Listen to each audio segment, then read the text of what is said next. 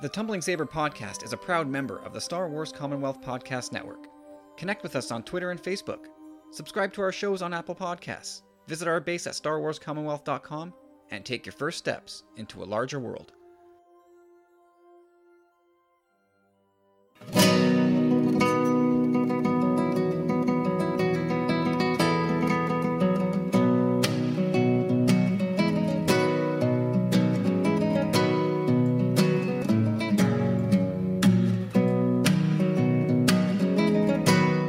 Hey everybody, welcome back to another episode of the Tumbling Saber podcast. I'm Kyle. I'm Corey. And my name, ladies and gentlemen, is Carlos. Welcome back, ladies and gentlemen. Glad to have you with us. Welcome back for another week. Man, guys, coming into 2020, I'm sure I've mentioned this before, but I thought it was going to be the type of year where Lucasfilm was going to try and wean us off a little bit, let us just kind of go to ground a bit, calm down, just be quiet for a year. Treat us to Clone Wars and Mando Season 2. But otherwise, I thought they would try and just keep things a little bit quiet for the first part of the year. And which would result in us as podcasters scrambling for content. But that has not been the case at all. If anything, lately I found myself having to cut things and bump other items down the road. We've had so much to discuss. And this week's no different. Another crazy rumor-filled week on top of a huge birthday to celebrate. And we're going to get to all that in this episode.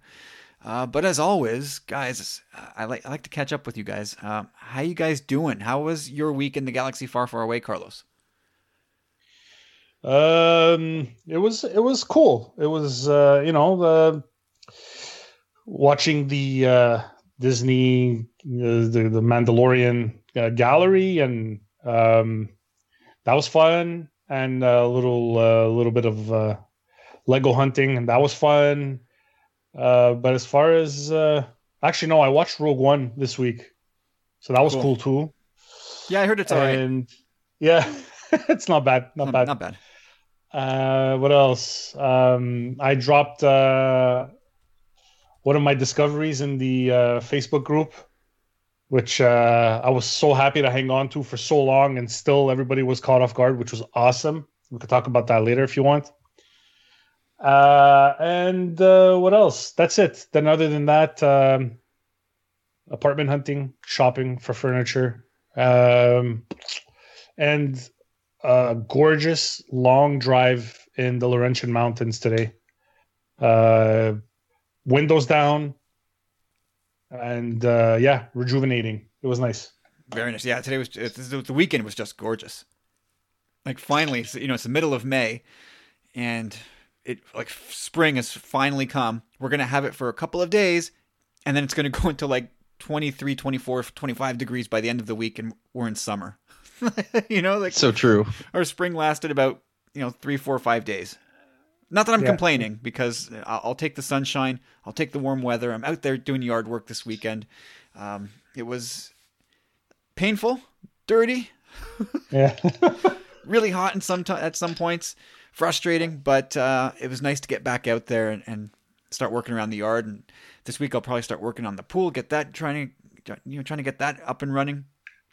It's going to be 30 degrees then on next weekend. So yeah, it's going to be warm. It's going to be real warm real quick. But Corey, what's going on with you? How was your week in Star Wars? Yeah, not too bad. I'm kind of on the same page as Carlo in the sense that, Friday evening's always kind of nice now, coming home for at least the next, another 5 weeks of getting an episode of the Mando gallery, which is always nice, unfortunately, no one in my family is really into documentaries as much as I am, especially when it comes to this subject matter, unfortunately. But regardless, I kind of just bide my time. I wait till the end. Everybody's sleeping, and it's kind of like something I get to do on my own, There's something about it. And I pause, I rewind. It's awesome. It's a really great show. And other than that, I'm on the same page as you guys both in the sense that, it was a beautiful weekend for once. Well, today was beautiful, we'll say that. But right, like Kyle said, we literally skip spring because this is Victoria Day weekend out here. It's a holiday weekend, long weekend, and it's usually kind of the unofficial kickoff to summer festivities and whatnot. Canceled. Canceled, yeah. Summer is But- canceled, folks. Either way, I mean, just getting out there in the sun does body good. Like, I'm feeling a little exhausted right now, but at the same time, it was, like Carlos said, rejuvenating. You got your It's fun to vitamin get out D, there. Corey? Yeah, You got a felt big good. dose of vitamin D, Corey? Not so bad. I mean, I was pretty much outside all day, but, you know. Sword fighting with my son, carved some sticks, was awesome. Good. Sounds like fun. It kind of got exhausting at a point, though. It was like, again. I was like, Yeah. Yeah, the boys like to do that. Again. Oh, man. Can I go just sit down for a while? I can't believe you how many times I got that stick wrapped off my knuckles. Oh, it's the worst. My son keeps catching me right on the fingers with his lightsaber, like right at the tips. Man, that kills. Like I yelp like a little dog. I'm like, yeah, Jesus, and then it's like, oh man, I must sound like a loser to my own kid, hopping around holding my fingers as he beats me with a lightsaber. That's good. Cool. So yeah, I want to say thanks to John and Zach from Star Wars TV Talk for having me on their podcast last week. I got a chance to sit with them last Wednesday, and we had a really, really good conversation about all kinds of Star Wars shaped subjects. So if you're already subscribed to them, then you'll hear that podcast soon. If not, then I'll share that episode when it drops, and you can check it out then. But yeah, they're two really solid guys. I was really happy that they asked me onto their show. Hope to do it again because it was a lot of fun. Otherwise, my week in Star Wars, we watched the Tartakovsky Star Wars series a couple of times over. Both Awesome. volumes. Yeah. How long is that again? Total 2 hours? Yeah, about that. Yeah, about 2 hours. I think each disc is about an hour. So yeah, carve out part of an afternoon and you're done. And it's really cool. It's heavily stylized. Like I love Samurai Jack, so this is like right up my alley. So yeah, my son loved it. He's actually the one. He's like, can we watch this? I'm like, hell yeah, we can watch this. And then he wanted to watch it again. So no problem there. We watched Solo over the weekend, which was cool. Forgot about that movie, and it was nice to pop that in there and have some fun with that. And then, of course, we'll talk about it in a few minutes, but Gallery Episode 3, which I think is every bit as cool as the show it's covering. But I don't know if I know you guys follow me on the socials, but anybody else, my son found my VHS copies of the animated Ewok and the animated Droids movies, the ones from the 80s, and he wanted to watch them really badly. So I had to dust off the old VCR, hook it up to the TV, and wow, are those hard to watch. Like that, it's truly painful, guys. Like it's really bad stuff. I would like it'd be one thing if they were like kind of cute and funny and silly, but they're just bad. They're just bad. Like I was outside at one point doing the artwork, and my wife was she was inside, and she was like, she asked me on the side, she's like, "How long is this Ewoks thing?" I'm like, "Oh, it's the movie. It's a good hour plus." She's like, "It feels like it's been on for 3 hours. This is horrible." Oh yeah, truly painful stuff. But the VCR works just fine. Hasn't been played in like 15, 20 years. Took it right out of storage, connected it, boom. Like money. Sony. Can't go wrong with Sony. Nope. Anybody got anything new for the collection this week? Yeah, I got something kind of cool. You're shocked. actually gonna love this, Kyle. Yeah, it's actually kind of a light week for me, but a little disappointed in that. But this makes up for it. This is really awesome, and I've been thinking about this for a while, and I don't know. I guess the time was just right. I found a good deal on it, but the major nostalgia pangs. I don't know. Maybe it's my midlife crisis or something. I'm turning 40 this year, so next year. Yeah, next year, whatever. It's in January 9th. Same shit. Anyhow, I pulled the trigger. You're gonna love this, Kyle. I got the complete set, 162 cards from the 1990 Marvel trading cards. Oh my god! Remember those? Yeah, for sure. The one with the little ribbon with their name on the little E- ribbon shaped thing. Exactly. Yeah, that was the 1991. And That on was the Series back, One, they wasn't had, it? yeah, Series 1.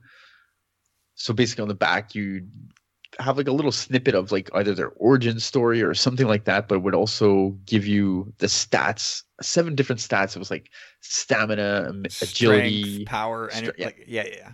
intelligence. So cool. And So I anyway, think if I'm that's not gonna be a mistaken, blast. didn't it also give you battles won, battles lost, like win percentage, Possibly or is that Series that Two? could have been maybe Series 2, yeah. But anyhow, yeah.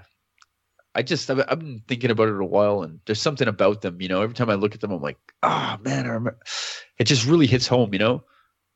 So it'd be nice to get back to those. That's my original canon, right? When you look back at like my comic book upbringing, when I look at those cards, the amount of information that I got from them kind of was like really the basis and foundation of what I kind of built in the Marvel universe. Anyhow, you know, Oh, they're I very mean, informative. they are. They really are. Like you can get a good cross section of a character's history just by reading the back of that card. Period. Like they're really handy in that way. Carlos, anything for you? I picked up an Imperial ATST Lego. Somebody was selling it. That was missing the minifigures and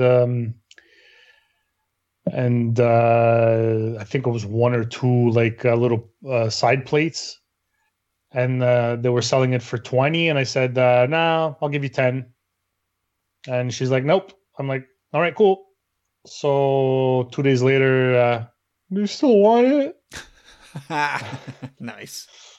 So yeah, no. I paid 15, but yeah, it was pretty. It's pretty good. I had the minifigures for it, but I don't know where the ATST went. So yeah, I'm able to get that back. But I think I might take it apart and try to use the Technic pieces to make a stand for one of my other ships. Cool. I'm having fun with making stands and stuff. Cannibalize that, man. Yeah. It's all good. I have the bays. I have the Baze Malbus minifigure, and I don't remember who else was in that set. Not Moroff, I think, was one, but I don't know where that one is. Anyways, just to say that I put an offer in on a lot of 5 different sets, including 2 TIE fighters that I already own and Kylo Ren shuttle. But the guy was being a bit of a hard ass, so I walked away. Set your price. Walk away if it doesn't work out. Yeah. Cool. Like boys, I almost stepped in it this week. Oh boy. Like I was right at the doorstep of buying the Sideshow Collectibles Rex that was unveiled last week. It's unbelievably gorgeous. I was right there, man. And I mean, I was right there. I bailed at the confirmed purchase stage. I just couldn't swing it, but like I know I'm going to regret this in a huge way down the line, especially when they inevitably release like an Ahsoka to go with it. And the worst part is, and anybody who's a collector who worries about like spending and then hiding that from your significant other, like I had my wife's endorsement. That can be the biggest hurdle to cross. Like if you can't get buy-in from your significant other, you're screwed. But it only ships next year. So I was like, hey, Candace, like, look at this cool Rex. And she's like, oh man, that's like owning Tamara Morrison, like a foot tall Tamara Morrison. I'm like, do you think I should get it? She's like, well, how much is it? Yeah. So I go over the numbers, and she's like, ooh, wow, that's yikes. I'm like, but I can pay in installments. They do offer a payment plan. And she's like, oh, okay, well that's cool then. So I went right down the chute, filled out the form, put in my credit card info, and had my finger over doing it on my phone. Purchase, confirm. I was gonna I was right there, and then there's a sidebar that just shows you like the schedule of payments, and after you do the exchange and the shipping, it was going to be like 4 payments of like over $100 each. I was just like, no, I can't do it. So I That's crazy. It is. They're so expensive. I mean, they're worth it. I mean, really, they're the highest end collectibles in my mind. But I think I saved myself from a deep, dark rabbit hole because I know I wouldn't stop there. Like, I know that I would, oh, geez, well, I got to get the Ahsoka. I got to pair Rex and Ahsoka together. Oh, but geez, that Cody looks really nice too. And it then you're off. And it's over. And I know if I'd have to stop at no more than 2 per year, but I know myself too well to know that I would not stick to that. So I just had to purge the whole thing. Put it out of my mind. If I can ever find somebody selling them for cheap, which they don't tend to do, like these things hold their value quite well over time.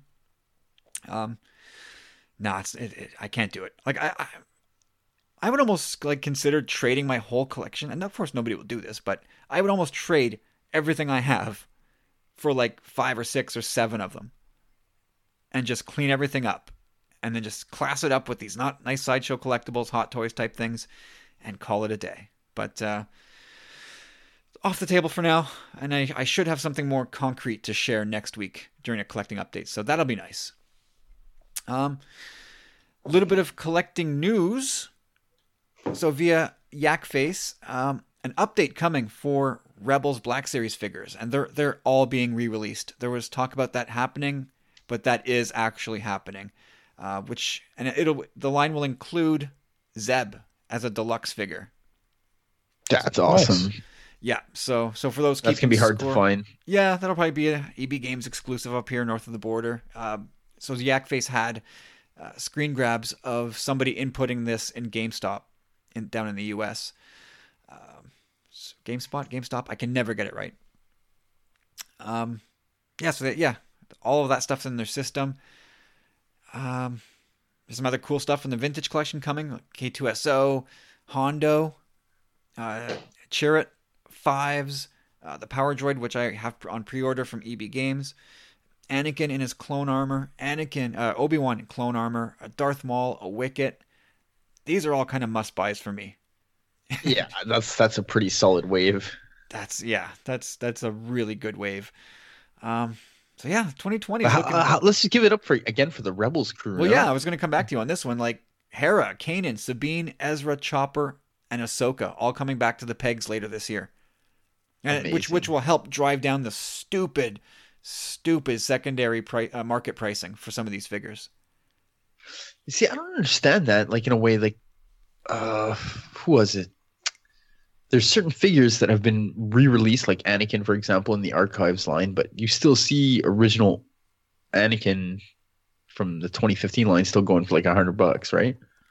Well, I think this is just going to be, as far as I can tell, it's going to be the same figure, like basically the same figures released in the same packaging. I'm under. I thought it was the Archive. No, these aren't Archive. More on the Archive in a second, but I don't believe these are going to be Archive. Especially the Zeb. Anyway, so that's coming later this year. I think I have most of these. I think the only ones I'm missing are Chopper and Ezra, and Zeb, of course. So I may look into. I got them all, including Zeb. You got the prototype Zeb? Yeah. Good for you. Then lastly here with the collecting, the second round of voting is open for the next figure in the Black Series archive line at Hasbro Pulse. So if you have an account at Hasbro Pulse, you can head over there and you can vote once per day until May 29th. And the winner will get a 2021 release of a figure in the archive line. So the final 10 is Jango Fett, Slave Leia, 501st Trooper, Revenge of the Sith Kenobi, Greedo, Jyn Erso, Leia in her bounty hunter disguise, Qui-Gon, and Ahsoka. So I've already cast my vote. That Jyn Erso one is so weird to me. Like, unfortunately, she was a mega peg warmer. Yeah, I think... I don't know this for sure, but I wonder if this archive figure will get sort of like the photoreal update. So it's a better likeness of Felicity Jones. I would think so. I heard some chatter in one of the groups I'm a part of that, I think it's going to boil down to Cody and Qui-Gon. And I guess one of the reasons to vote for Qui-Gon is in hopes that they really redo the head. Like the face is quite horrible on the first one. Really? It's not great. Ugh. And that just came out like last year. That should be a good sculpt. No, it's not very good. That's a shame. I went with Cody. I mean, clones always look great. Qui-Gon's been out older than that though, because I remember I almost bought him at a Comic-Con. Yeah. Still, like that should be a better thing.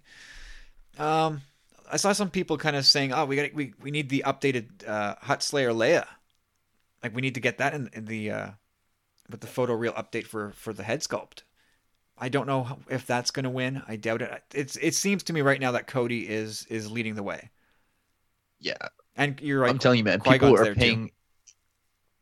Just prior to this, people were paying insane prices for Cody, just ridiculous prices for him. Oh yeah, he's up to like $200 now. At least. Stupid. I saw a guy pay 187 US. Idiot. Absolute idiot. Like, what are you doing? Power to you if you have that kind of money to throw at a Black Series figure that just came out. But he's going to be really pissed if Cody wins that contest and there's an archive line Cody next year. Like that's a crazy price. Especially if he's a box opener. Oh God, yeah. Ugh. Anyway, cool. Let's check it out. HasbroPulse.com. You can go check that out. You need an account though, so if you don't already and you don't really care, then don't do it. So, okay, we talked about very quickly Disney Gallery Episode 3. You guys all to watch it this weekend? Yes, sir. Like I said, I love this show almost as much as The Mandalorian itself. I love this, man. Corey, what was your takeaway this week? Let's see. Okay, while Corey thinks about it. Taking too long. Gina Carano loves Carl Weathers. Yeah, for me, it was the Gina Carano thing. Just seeing how the directors and the other actors talked about her and what she brought to the table. Like I said from the beginning, like, yeah, them hiring her was kind of like, okay, we need somebody who's physical and who could play like this rough and tumble role. But what she brought to the actual dialogue and the character building, and she's more than a one-dimensional. I'm not going to say she's a great actress, but she plays the role really, really well, and they all appreciate her. And to see the reciprocation between her and the other actors, like Corey just mentioned, the lovely things that she said about Chubbs, it was like I was a little foggy-eyed. During that kind of said herself that acting's not her first profession, and these guys kind of really helped instill a little more confidence in her, be like a room stealer. And me too, like I was on the same page as you, Carlos, in the sense that she was kind of there because of her physicality, but once you see her on the screen, like not only is she like very attractive and like has this aura about her, but like she does have some acting chops, those winks and those smiles, it doesn't seem forced. It seems like it works. Yep. Yeah, she was great. Like, and her kind of gushing over Carl Weathers was kind of like how I felt in the episode too. Like, I'll get to Carl Weathers in a second, but I think what's shining through for me with regards to Gina Carano is like, I think when she was cast, I think she felt out of her depth. Where she's like, oh God, like, yeah. I'm just not here to like stay quiet and punch things. Like, I need to act. And I think she felt nervous about being able to pull it off in a franchise like this. I think she was intimidated by the fandom, by the people she's working with. There's some heavy hitters there. Yeah. And to see her finding her groove, like it's got to be challenging, to say the least, to have to go through this in such a high profile project, and she's just kind of living it out for us all to kind of watch and see her grow as an actress. and like she's carving out this great career for herself just by being herself, being really authentic about who she is and what her strengths are. And speaking of which, like to see her kind of when they were talking about the scene where she has to go and like pick up the Mando when he's injured and carry him off, and they didn't need a body double for that. They didn't need some strong person to come do that. She just goes and does that. Yeah, she manhandles him, or woman handles him. And through all the multiple takes that they did, and she's like, "No, I'll do it." And she just like goes over and just picks up this dead weight human and just hauls him off set. And she's just that tough and that strong. And something that Favreau said about that was just like, some people have to act tough, and some people know they're tough and don't have to do anything. Like that's the swagger that she has. Like she knows she's got it, and it just oozes out of her. Like that's not somebody to mess with. And like she could mop the floor with all of those people at that table. Like she's that tough. She was such a standout. But for me, like the biggest takeaway in the episode was Carl Weathers. Like I think back to like my limited experiences with Carl Weathers, and he was just like this machine gun toting action hero in the 80s. Like he had that quick stop as Chubbs, which I'll never forget. But he was always a bit of a caricature. Yep. But like this episode, I was really taken aback with like his warmth and his depth as a human, at least seemingly. He was saying a lot of stuff that I really, really loved. And there's obviously a ton going on with this guy. And I'm like embarrassed that the impression I carried of Carl Weathers all this time in my life was that he was just this meathead who showed up in movies as a muscle-bound goofball and just like acting tough. Like I was like, wow, this is a great guy. And then to learn that he's directing an episode of The Mandalorian season 2, now it makes perfect sense. Like this is a really insightful guy. Anything else, Carlos? Anything jump out to you aside from those two things? Not offhand. I would say mainly like everybody, like when you think of Jon Favreau, you think of his roles in other movies. He kind of plays like some badasses, and you get a little bit more like who the Happy character is in Far From Home. Yeah. And he's a little bit of a geek, and just seeing him geek out with the actors and with Filoni. It's funny you mentioned that too, Carlos. Like he mentioned in the episode that like Gina Carano is the kind of character that he would want to play in a movie, like not necessarily the lead in the film, but kind of like that secondary background character that kind of gets to be super cool, like, or badass or whatever it is. Mm-hmm. Yeah, for sure. One of the great things that this cast, they all love each other very much. And we haven't even spoken about Pedro Pascal. And he's such a cool dude too. Like the stories he's got about all the dangers that he's gone through in his career. And then he walks into a piece of plywood and busts his nose open. Yeah. Just to sit there and listen to these guys tell stories, it would be hilarious. It'd be amazing to sit there and listen. But like the last thing that jumped out to me was something I'd been wondering about in the back of my head for quite a while, and it was like I was wondering how open about this would they be, and that was the fact that there's two other guys in the Mando suit as body doubles doing different things. Yeah, and obviously we do associate Pedro Pascal with the character, but we've known for a while that he's not actually in the suit nearly as much as we think. And there's John Wayne's grandson, whose name escapes me, but he's one of the body doubles. And they had this other like martial artist type guy to do those fighting scenes. Yeah. And John Wayne's grandson's a gunslinger. And they re-showed what, like, I guess his work as they talked about it, And I remember seeing that while watching the series and being like, damn, like Pedro Pascal's got it going on. He really mastered that gun work. You know what I mean? It's probably not him. It wasn't. Obviously not.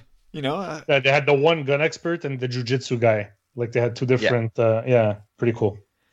And I always wondered how open they were going to be about that. And those other guys, they deserve their moment in the spotlight for what they bring to the character. So I'm glad that they highlighted that, because they round out that character in a big bad way. So good on them. Okay, fellas, it's time for some news. Even if it's not quite my favorite type of news, there's a lot of casting rumors to discuss. But I feel like these particular items have been reported on and rumored and taken for granted already. So we'll see what we can make of this. We'll try and keep this as quick and hopefully entertaining anyway. But to kick it off, this week Slash Film added more weight to the rumor that Bo-Katan will be joining The Mandalorian Season 2. And they doubled down on that rumor that was already out there. But they did outline some of the big questions that Bo-Katan might be doing or bringing to the fore in the series. So specifically, how did Bo-Katan lose the Darksaber? How did Moff Gideon get possession of it? So, as they bring those potential plot points up, Corey, do you think these things will be addressed in Season 2? And also, just generally, are you more on board with this Bo-Katan rumor now? Well, yeah, I mean, from last week, Bo-Katan and Katie Sackhoff, again, were both on my wish list for the Mando Season 2. Like, I personally think it makes a lot of sense. Again, Mandalorians.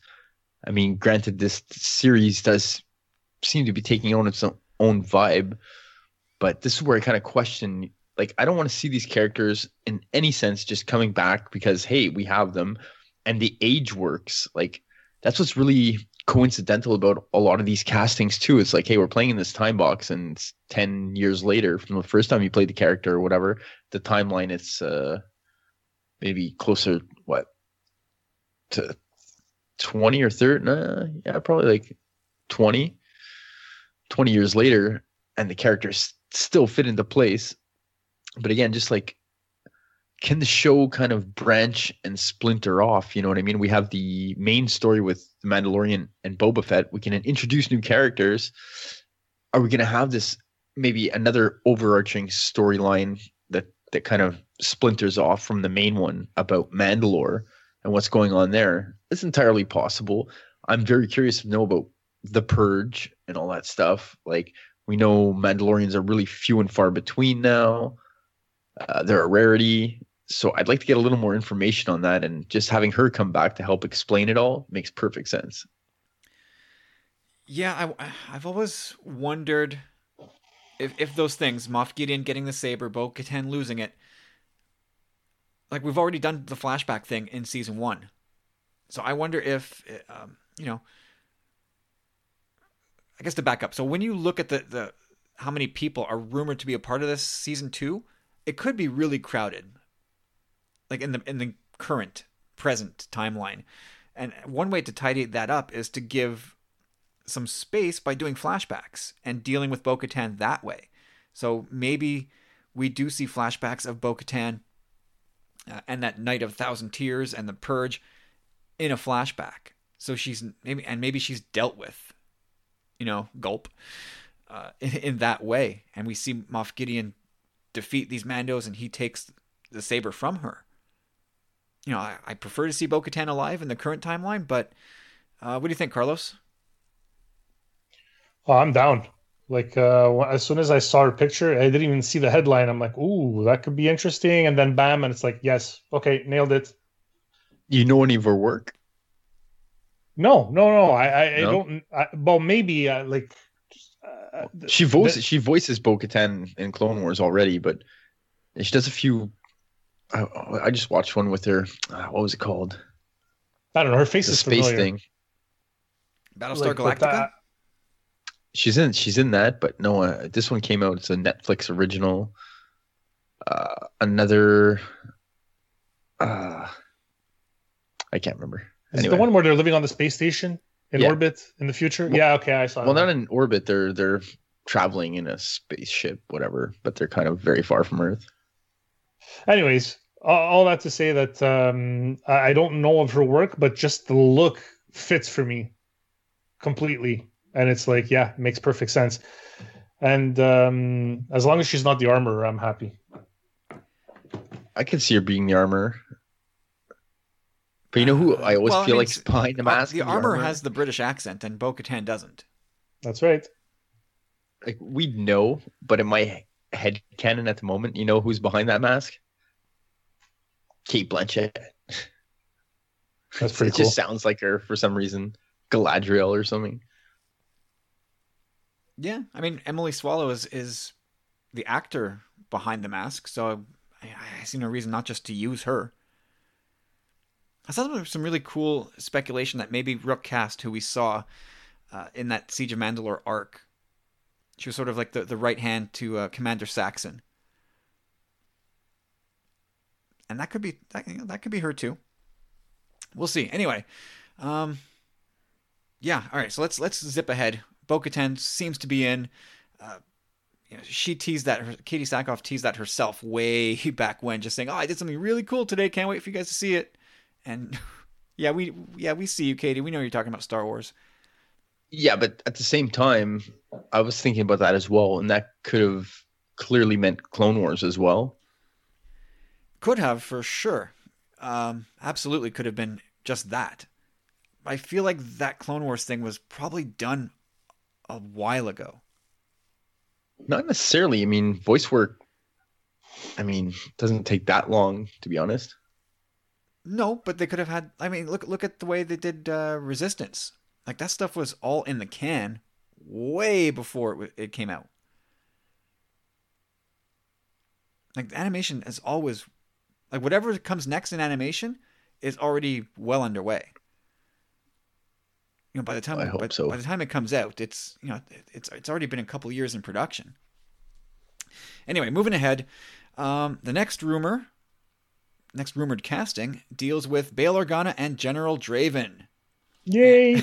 Yeah, it feels, again, we're in a bit of a merry-go-round here with these rumors for the Disney Plus shows, but as skeptical as I usually am, and I try to follow every rumor back to its original source before we're talking about it on the podcast, I feel like most of the rumors that are coming out these days are pretty reliable, pretty bankable, if they're coming from the right places. And this one comes from Bespin Bulletin on Instagram. And Bespin Bulletin is one of those places that if you hear it there, you can pretty much bank on it. So this past week, Bespin Bulletin reported that Jimmy Smits and Alistair Petrie would be back as Bail Organa and General Draven, respectively.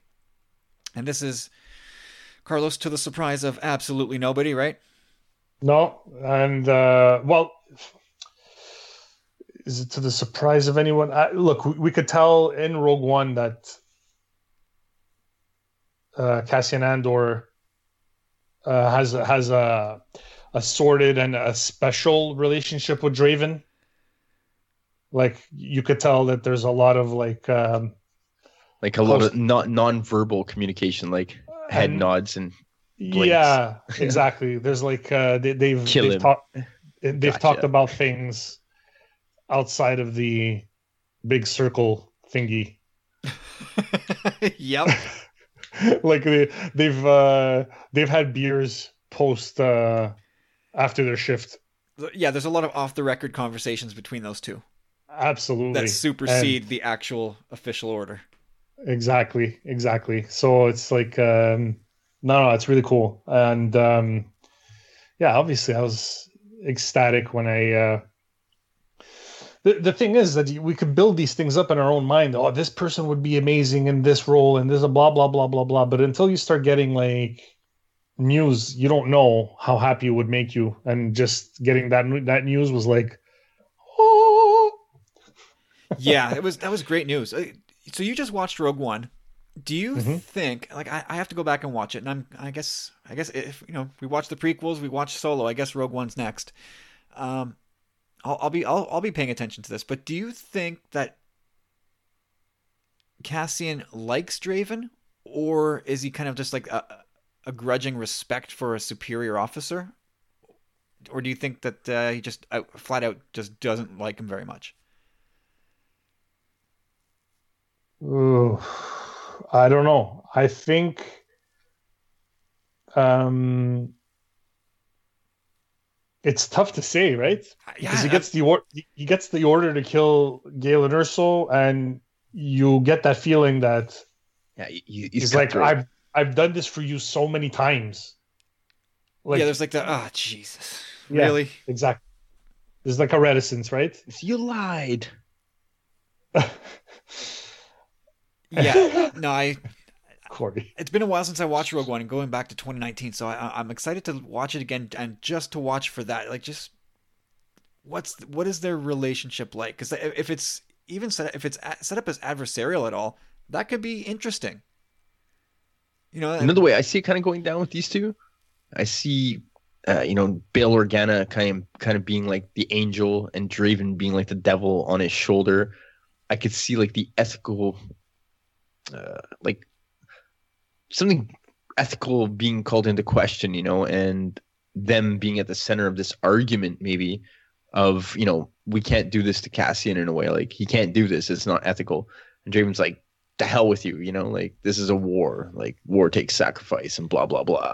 well, in a similar way where the Emperor made Darth Vader do all these things, like all the dirty work for him. You could on a smaller scale, obviously, get a similar dynamic where Draven made Cassian do all this dirty work for him, and Absolutely. I could see it. that could be really interesting.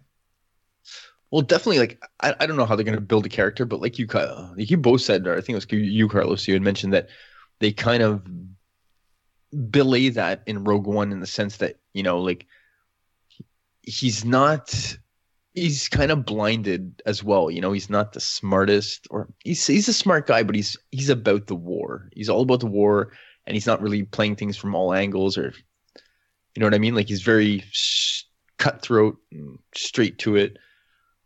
And I could see him and Cassian. I can see them having words at a point, like Cassian being like, "Hey, it's me out here, not you." Like, "Hey, shut up, soldier. Like, do your job." I could see it like that in a way too. Well, they got the right writers. Another thing that I pulled out from that report that I didn't know before is that they have a writer from House of Cards and the Ides of March, and that's got me really excited. Not that I've seen Ides of March at all. I've heard about it, but I did watch like 3 seasons of House of Cards, and the writing stands out on that show. And if this is described as a spy thriller show, then having the writing be a little bit more sophisticated and polished than usual Star Wars fare, I think is called for here in this show. And I know big time. Yeah, I've always maintained that Star Wars should be like family-friendly type of entertainment without being dumb or feel like you're being spoken down to. But if you're going to stretch the boundary of Star Wars, I'm mostly okay with it being in the writing department for this type of show. Yeah, it's true. Spy thriller. Yeah, give us something a little different there, but bring the quality. But again, I really like that. Coincidentally enough, again, that just Bail Organa or Jimmy Smits is able to play that role, and this doesn't seem like something that would be squeezed in, like shoehorned in. It seems natural for him to kind of have a part in this series. Yeah, I mean, just from the standpoint of propping up the early rebellion, and God, maybe we'll finally get to see Alderaan in this show. Wouldn't that be something? Finally, after 43 years, 44 years, maybe we'll finally get to see Alderaan on screen. I think it would be cool, man. Like it would, you know how we always keep saying, like, we saw Alderaan blow up and couldn't give a shit. Yeah. Like, this will probably be able to, like, maybe rectify that, and maybe us feeling a little, maybe not better, but like, more invested in Alderaan's fate. Absolutely. And we get that tiny, quick little shot or scene at the end of Revenge of the Sith. It's not much. We spend a lot of Leia, Princess of Alderaan. The book on Alderaan, that's still not quite enough. Like, I think we need to see it as a mainstream fandom. We need to see it and connect to it. Like, Rogue One makes Episode 4 a little bit better, right? Like, oh yeah, the connecting So maybe this series is gonna add more depth to what is very not a deep film at all when you think of A New Hope. It's a very George Lucas film. A New Hope is very, very George Lucas in the way it's just frantic paced. Go, go, go, go, go. But what? I guess what I'm scared of with all these people coming back to do this show, it's 5 years after they shot Rogue One, and they're having to shoot a show that takes place 5 years before Rogue One. I guess they can always do away with the effect just to save money, but de-aging tech is either going to have to be a lot easier to use or get a lot cheaper or both. Or I know personally I'm going to have a real tough time swallowing the appearance of some of these characters. I don't buy Cassian Andor in Rogue One as a 26-year-old, but I definitely don't buy Felicity Jones as a 21-year-old. And Diego Luna will be 41 at the end of this year, and he's going to be asked to play a 21-year-old Cassian. And he doesn't look like a man in his early 40s, but I don't care who you are. You need help. You know what I mean? And everybody's being put in that position in this show. I'm a little bit concerned about how they're going to pull that off. Does that enter your thought at all? No, I think what they can do for Diego Luna is clean shaven. Him clean shaven is going to make a huge difference than the scruffy beard. It'll take a few years off, I think. And maybe some prep H under the eyes. And he's talked about having to go on a diet, and he's not a big guy to begin with. A lot of these guys are rail thin to begin with, but he's going to drop more weight. Oh man, I am a little bit concerned, and they're going to have to either go heavy on the makeup, or I don't know, maybe that de-aging technology is going to be a little bit more cost effective, cheaper to use at some point. Well, I think it's already there. I think they took huge strides with it in Rogue One, and again in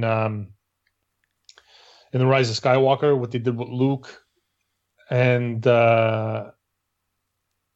frankly, what they did with Leia, just superimposing Carrie's face on Billy Lord. Yeah, I think that they can do anything, and ILM they know what they're doing. Oh, absolutely.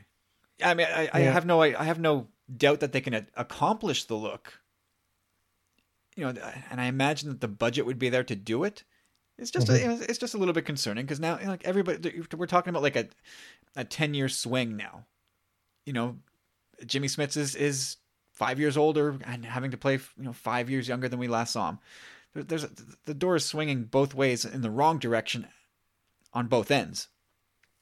I could see that. Yeah, I could. That's a valid, I think, concern. But I saw what they did with Captain Marvel and Samuel L. Jackson. Oh, and the guy's 80. Come on.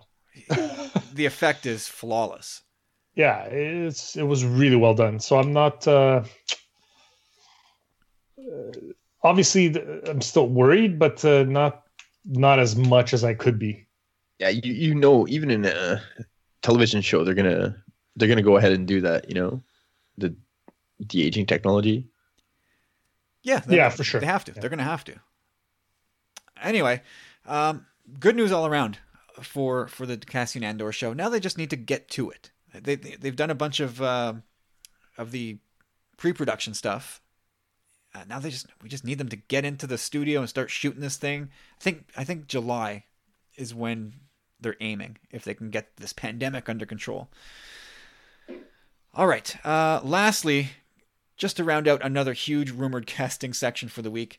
This one's just nuts. This one came in late Friday. The Hollywood Reporter striking again, this time with the report that Timothy Olyphant is a part of the cast of Mando Season 2. And this is thrilling casting to me. And yeah, that's what I was going to say too. The casting on this show, we're just like, oh, Goo Goo Gaga, they're so good at casting. Like everything makes so much sense. I'd love for one time to be like, you know what? I'm kind of uncomfortable with this. I don't know. Actually, Mando kind of gave us that with like Carl Weathers and Nick Nolte and whatnot. But at the same time, I don't know. I just feel like they're so spot on with their casting, man. And this is just one that you look at it and you're like, oh yeah, man, yes. And what's cool about this particular casting is that it doesn't come from the nostalgia factory. You know, if the rumor is true, but like he's one of those. I don't want to say he's under the radar, because I think a lot of people know his face if they don't know the name. Yeah, he's not a leading man, but he could be. In my head, I think he's magnetic enough as an actor that he can be a leading man. So tell me who he is. Like, been. What's he played in? He was the drug dealer in Go. I don't know if you've ever seen Go. He was also kind of like the bad guy in The Girl Next Door. The Girl Next Door. Oh, with Elijah Cuthbert? Yeah, she was in that. He's pretty much the lead in Deadwood on HBO. Justified. He's the lead in Justified. But he's also Deadwood. Is he in Deadwood too? Yeah, man. Big time. Huh. That's another big knock for this series as well. This guy knows his way around a Western, man.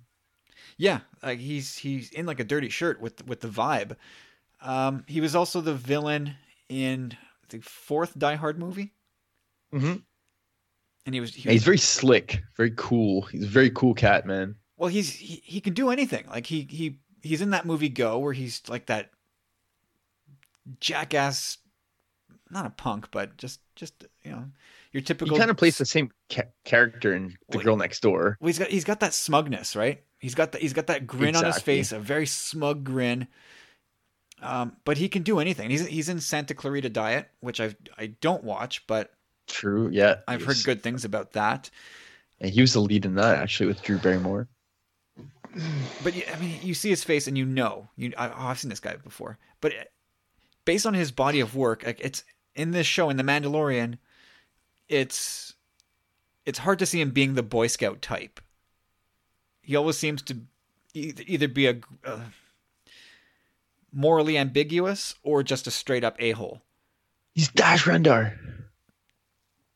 Could be. Yeah, you never know.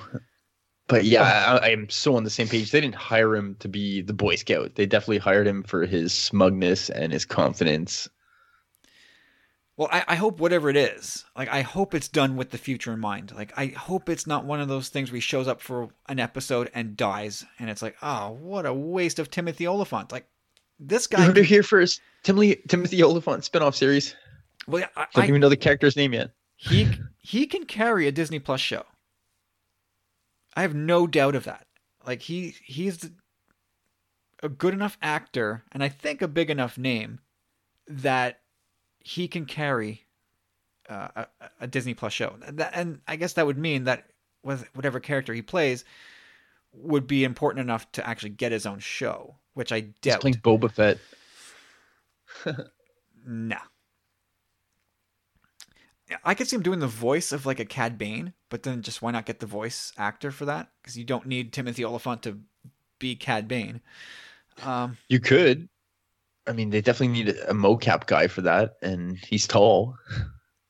Right, but just get a mocap guy and then just get the voice actor from the show. You know what I mean? Do both. So look at Alan Tudyk. I guess. But there was no K2SO before Alan Tudyk. It was Jar Jar, Ahmed Best. Right, but he is the origin of that character. Like Cad Bane already has someone doing that voice, so just true. That's so iconic too. So anyway, iconic. I hope that whatever it is for Timothy Olyphant, that it's for an ongoing thing and not just a cameo or a quick in and out with this guy. I hope he sticks around.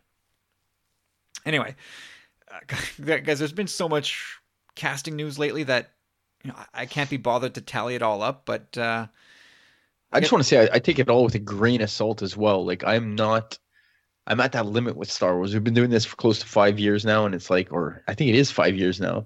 And I simmer. I'm simmering. I'm waiting to pop, but I'm not going to be too let down if none of these things don't come to fruition. Yeah, it is what it is. Like when we speculate, I love speculating. I love it.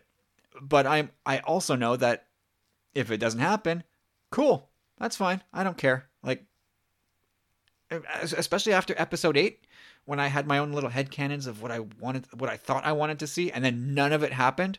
I was like, oh yeah, I'm a shitty writer. Like there's a reason why I will sit back and let the storytellers tell me the story. 'Cause my story sucks. Yeah, so hey, you guys, since everybody's getting a role on a Disney Plus show, who's going to get cast next week? We may as well take a guess because you're probably going to be right. Like, Corey, who's going to be in? Who are we talking about next week? Oh God, it's a deep cut. Ooh.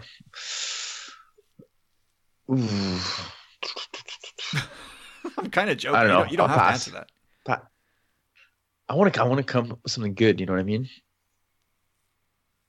I put you on the spot, but I'm just saying, like, it seems like everybody's getting a spot. So, just if you throw a name at a dartboard, you're probably going to be right. But I'm looking forward to it. I can't wait to see what comes out here, what actually pans out to be true. But you got to figure, like, if all this stuff is, if all these rumors are true, man, oh man, like Disney's got to be, and Lucasfilm have to be so. Unless they're the ones leaking it, because Celebration's not going to happen. Like, this is all their thunder being taken away. You know what I mean? Like, it's gonna suck royally for them to like show up at whether they do a virtual celebration or if by some miracle it actually happens, and they're like, let's bring all these people up for our shows, and we're like, yeah, we know, like with Alec. Ewan McGregor with Kenobi. We know. Okay? Like, just get this painful exercise done with. We already know all this stuff. Anyway, we'll see. We'll see how it comes out, but I'm really excited about all these rumors, and I have to say right now I'm kind of believing them. After my heart attack, cash from ActiveCare meant I had choices. When I had cancer, cash from ActiveCare meant I didn't need to stress so much about money. What is ActiveCare? ActiveCare is a supplemental health insurance policy that offers protection for covered cancer, heart attack, or stroke, and a choice of cash benefit options from $10,000 to $60,000. If you're diagnosed with cancer, a heart attack, or stroke, you could end up paying thousands of dollars or more in out-of-pocket medical bills. ActiveCare gives you protection at an affordable price. So, get ActiveCare for cash, choice, and control. ActiveCare is brought to you by Colonial Penn Life Insurance Company and is underwritten by Washington National Insurance Company. Visit colonialpenn.com for more information. This is a limited benefit policy. This policy has limitations and exclusions. For costs and complete details of coverage, visit colonialpenn.com.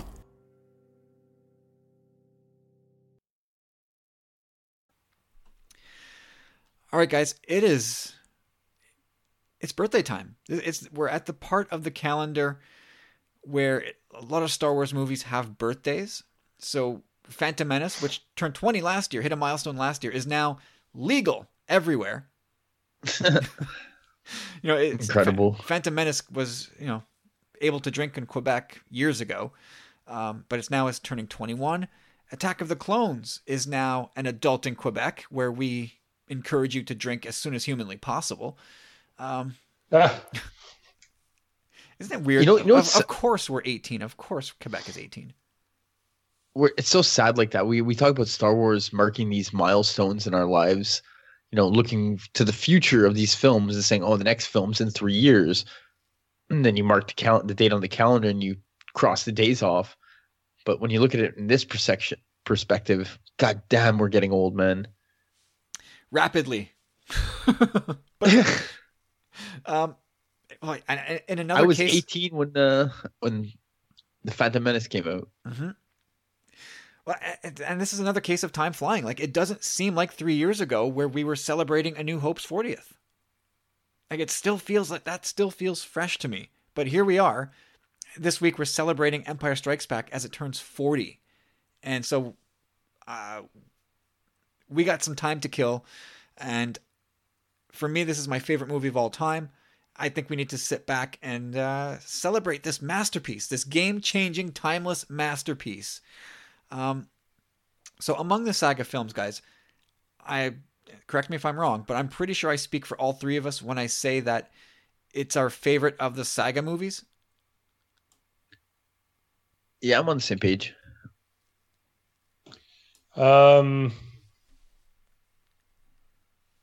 Yes. Saga movies. Yeah, but the list is always moving, man. Mm-hmm. It's always up and down. Yeah, who knows what's going to happen in the future, but this point in my life, it's pretty much reigned at the top for a multitude of reasons. We'll get into that. Corey, when did you realize that Empire was your favorite? Oof, that's tough to say, man. I would have to say it's in my teenage years, most likely. Like, I was a Return of the Jedi guy.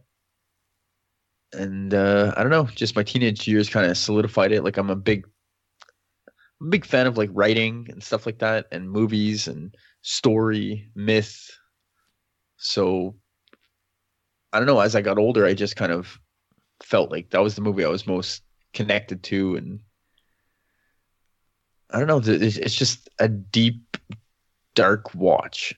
So I don't know, there's something about that film that it's even hard to describe. Even if you sit there and think about it, there's so many reasons why this film is so incredible, and it's just really hard to get out there sometimes. But it's a magical film. It's lightning in a bottle.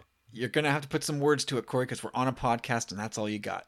Oh, I got some stuff here for you. But either way, what it really is just lightning in a bottle. Like, what George was able to do with that film was absolutely incredible. How about you, Carlos? Again, acknowledging that the rankings, as flimsy as they can be, like, when did you realize that Empire was? Yeah, you're like, this one's got to be right at the top. If it's not, if it's not at the top, it's right there. When did that become a realization for you? I think in '99, after I saw Phantom Menace, it kind of made me readjust how I thought about Luke Skywalker and how I thought about Yoda, and seeing I don't know, it just it kind of catapulted it ahead of like Corey. I think Return of the Jedi was my favorite movie for a long time, or my favorite Star Wars movie for a long time, but after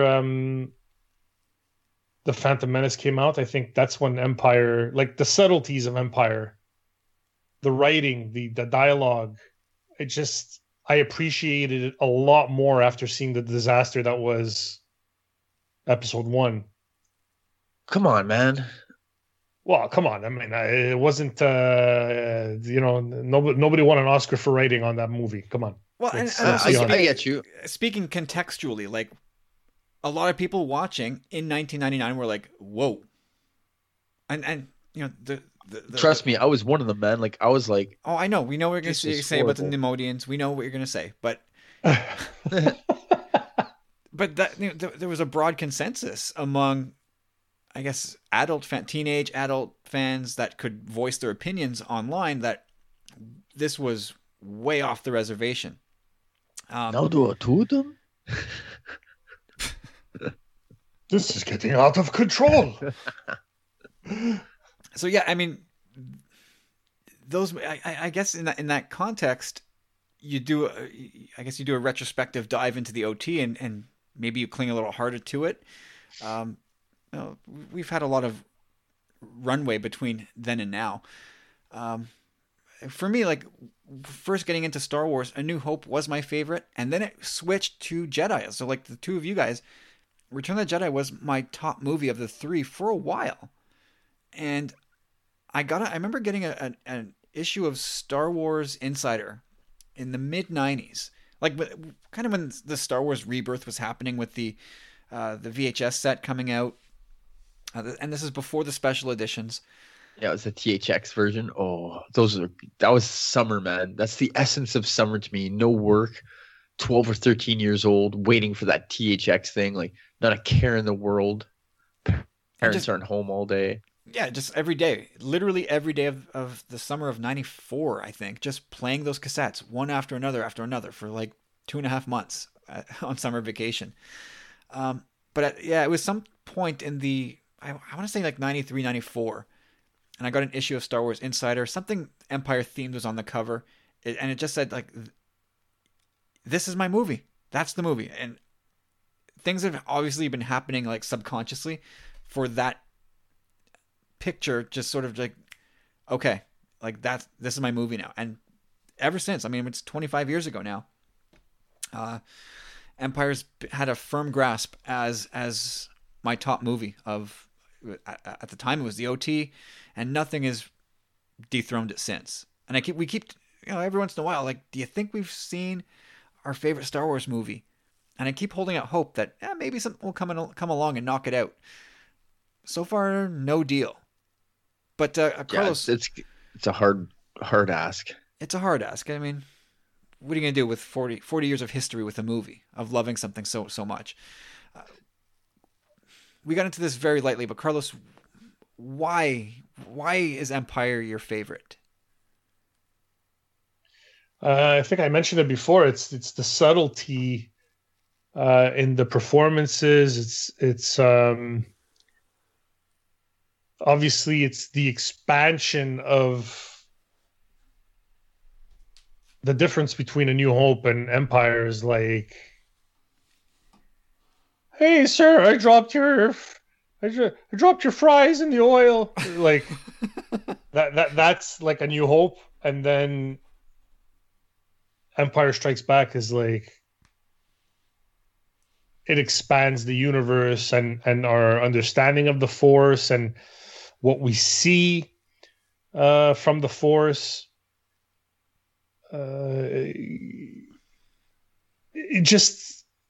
It's like Star Wars grew up quickly. From one movie to the next, like, it had a huge tonal shift for the better, right? Like, there was points where in the production where I think 20th Century Fox, they weren't quite sold on what was going on. Like, they wanted just another Star Wars movie, another happy-go-lucky whiz-bang adventure, and it wasn't. Like, it was part 2 of an unfolding saga in Lucas's mind. Corey, why is Empire your favorite? Well, first and foremost, I want to state on the record, I know I've said it here before, but I still remember seeing this film for the first time in like 85 or 86, and I couldn't even finish it. Like, the moment we got to Luke facing down Vader, the hallway, the atmosphere, the setting, it was pretty much nightmare fuel for me as a kid. Like, I was really scared. Like, I pretty much was like, yep, I'm out. Peace, Kyle. I don't think the basement in the dark helped, but either way, like, Empire is really like, it's the heart of the OT. Like, Carlos was kind of alluding to this. It expands on the universe in a huge way. It takes such a hard right from A New Hope. A New Hope suffers from the fact that they figured that it was going to be a single film. They never really imagined that it wasn't entitled A New Hope, or it wasn't titled A New Hope. It was just Star Wars. And it closes itself up. It's a nice little story, but it leaves it open for more. They got the green light and they went ahead. So A New Hope suffers from budget and that. They didn't know they were doing more. But this film, again, it just takes such a hard right from A New Hope, and it's so different that not only does the universe grow in such a huge way, the characters become so much more refined and defined, specifically more like Luke, Han, Leia, and Vader in particular. But I don't know, like, it's really, I say it's the heart of the OT because not only is it in the center and it's the sequel, the sequels have some kind of a stigma, but this film like harkens back to A New Hope and it looks ahead to Return of the Jedi, right? Like, it gives you one of the most pivotal moments in cinematic history, with the whole Vader thing. Like it puts all the elements, these various elements and variables together to want this final resolution. Like there's no way that, like all our rebels and the heroes of this saga, they'd take a beating in this film. And by the end of it all, like the audience, if you don't, you're a sadist basically, or if you don't like Star Wars, whatever. But if you're a Star Wars fan and you're watching this film, you're like, oh my God, like there needs to be some kind of reckoning here. There needs to be some kind of, the light side needs to come out on top again. Like the galaxy far, far away needs to be righted. And the emotional connection that this film provides in that sense it's astounding. Like, I think the real thing that sells this film though is, I don't know how they did it. It's like they put like Vaseline on the lens or something, man. But there's something magical about the entire film from a cinematographic standpoint. Like Dagobah. Well, first of all, Hoth. Hoth is an amazing technological feat, like from a visual effects standpoint. And you watch it as a kid, or watch it at any time, and it's just exciting. It's so bright. Such a different place. It's the scale is so vast compared to the first film. You're stepping into new territory when you're watching the film. And again, like Dagobah, Cloud City, these places are literally magical in the sense that they invoke these feelings and emotions in me that it's really hard to describe. Like the innards of Cloud City, like I said before, were kind of like nightmare fuel. The showdown between Luke and Vader, like everything that Ralph McQuarrie drew or they all envisioned, it's just so encompassing and like it just encapsulating, you know what I mean? Like I'm entranced by it. Like when I watched it the first few times, like it's the settings and the way they filmed it, the stage production, whatever you want to call it. It's magical. The whole film's magical. And again, it's not the film that you would expect, like Kyle said, like they wanted this whiz bang adventure. This film is not that. This film is modern myth. And even as a child, you're able to pick up on that. It's not just some kind of adventure. Like people are emotionally invested in these characters. And yeah, anyway, it's just the deep nature of it all, and the vision is incredible. The courage to be able to make a film like this. Just they really believed in the franchise at this point, and it just shines through. Cocaine was a hell of a drug, man.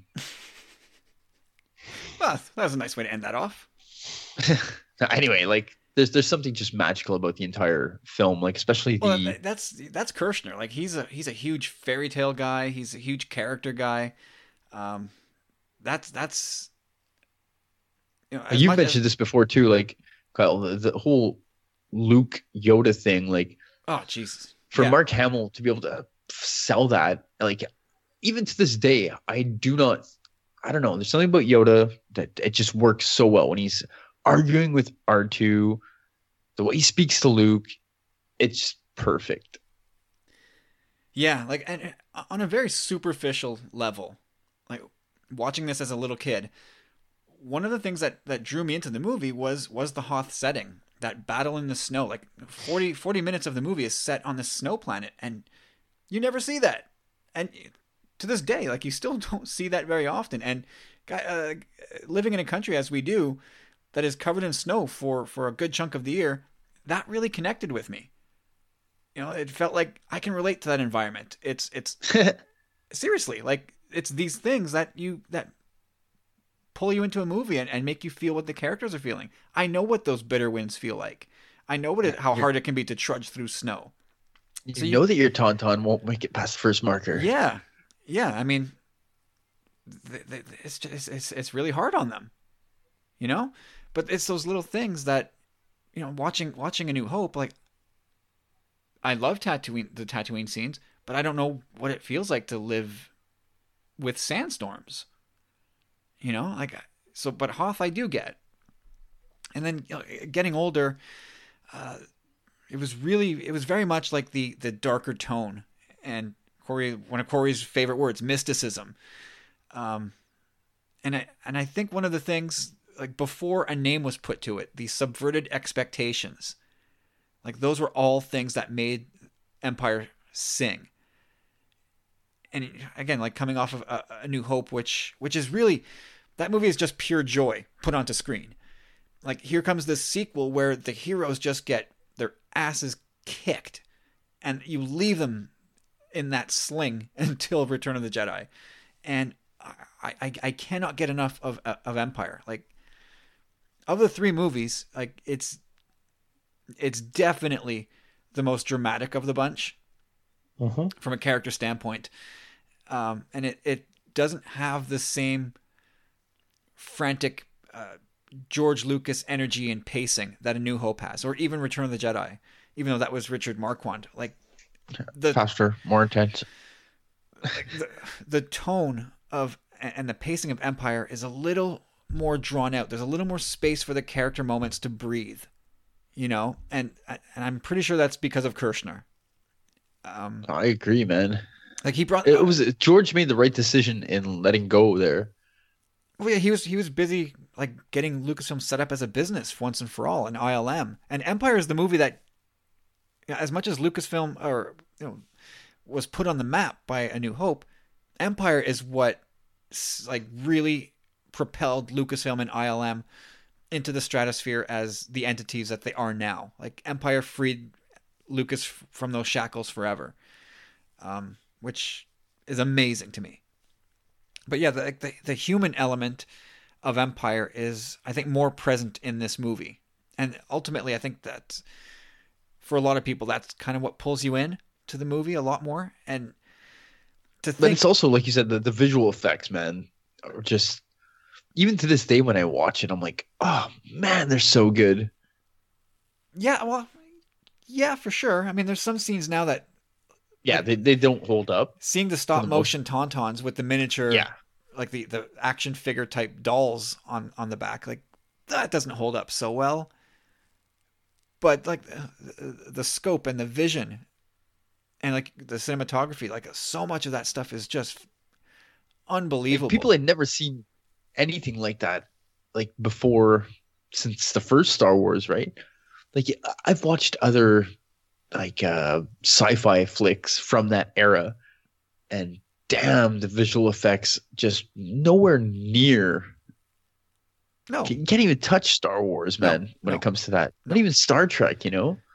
No, definitely not. And again, like going back to the emotional core of the movie of Mark Hamill with this little green puppet, like if that doesn't work, the movie dies. And Star Wars probably dies. And it's like, for Mark Hamill to just go all in, acting opposite of this inanimate object with, strings attached to it and people under the floor and remote control eyes. And it's crazy to me that that you're looking at a 2-foot tall puppet, but you believe it to be real. Yeah, it's so well done, man. That says a lot about Frank Oz too, though. Oh, for sure. But it says a lot about, as our sort of the person we connect to, like our eyes into this trilogy of Luke. Mark Hamill just makes it work, and you don't question it for a second. Like you never question that Mark Hamill is like, what am I doing? This is so stupid.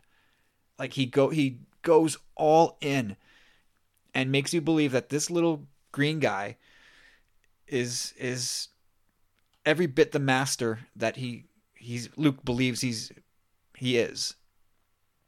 And but even as a kid, when you see that part of it too, is there's something so special about Yoda being that little brat and then being like, wars not make one great, like all that stuff, and then be like, judge me by my size. Like no one's expecting. I'm sure the first time that's like a double whammy. Like when you're in theaters, you see this character, you're like, not one person was like, that's Yoda right off the bat. You know what I mean? Like, no. like who's this little weird alien guy? Exactly. So when you see that too, it's like, oh, then it really starts to deepen your understanding of what the Force and the Jedi could and should be. You know, like that's a really like put things in perspective. It's that subverted moment. expectation. Like we were expecting Luke to go find some samurai warrior similar to Obi-Wan. Instead, nope. There's this little tiny guy. Really, like you'd think Obi-Wan could have said, "Hey Luke, go to Dagobah, find the Yoda, the guy who trained me. By the way, he's really, really small. You might miss him." You know, like that would have been helpful information. Carlos, favorite scenes?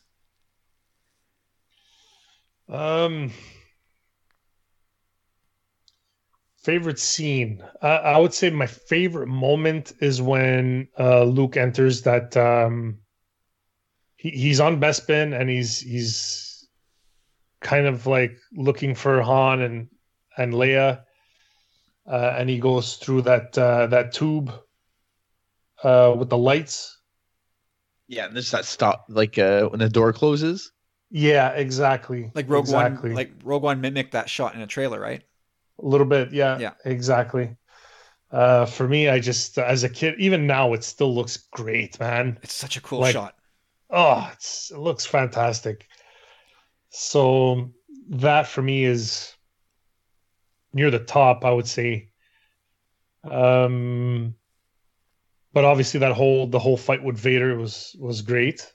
Oh, to me, it's still the best duel in the whole saga, and to me, it's not even close. Yeah, I don't know. It's tough because the duel on Death Star 2 is pretty epic itself. Yeah. But I think the music makes that one more dramatic. Yeah, Dave Filoni outlined the Duel of Fates as well in a big way that makes it pretty hard to beat too. That's a very good point. Mm-hmm. Yeah, I would say that duel is awesome. I love the asteroid chase. The music in the asteroid chase is. Oh man. Yeah, if you want to talk about music, Corey, I think we can all hit on that right now. But that asteroid chase is amazing. Battle of Hoth. Come on. The music in the Battle of Hoth, man. Oh, so it's okay. Even the sounds of the AT-ATs or AT-ATs are like incorporated in the beats. You know what I mean? Like the way they move and crink and crank, and it's all part of it, man. It's so good. Well, just on the asteroid chase music, I know we're celebrating Empire, but I think the one occasion where I can say, like, I think somebody took J-Dub stuff and amped it up a little, and maybe it's even better, is John Powell in the Solo soundtrack. Like when they do the Kessel Run and they put in the asteroid chase music with those pounding drums, I think it's actually better. It's like when they're stuck in the maelstrom, right? Like that part. It's right at the beginning. It's as the TIE fighters are chasing the Falcon. Oh yeah, okay, yeah. Oh my god, yeah. yes. Oh, I love it. It's so good. Yeah. Corey, do you have any favorite scenes you want to highlight? Oh God, I mean, again, the Battle of Hoth, just again for the music and some of the visuals. Like I always just see that land speeder on high, diving down low in between the legs. You know, like seeing that in theater must have been like whoa, so good.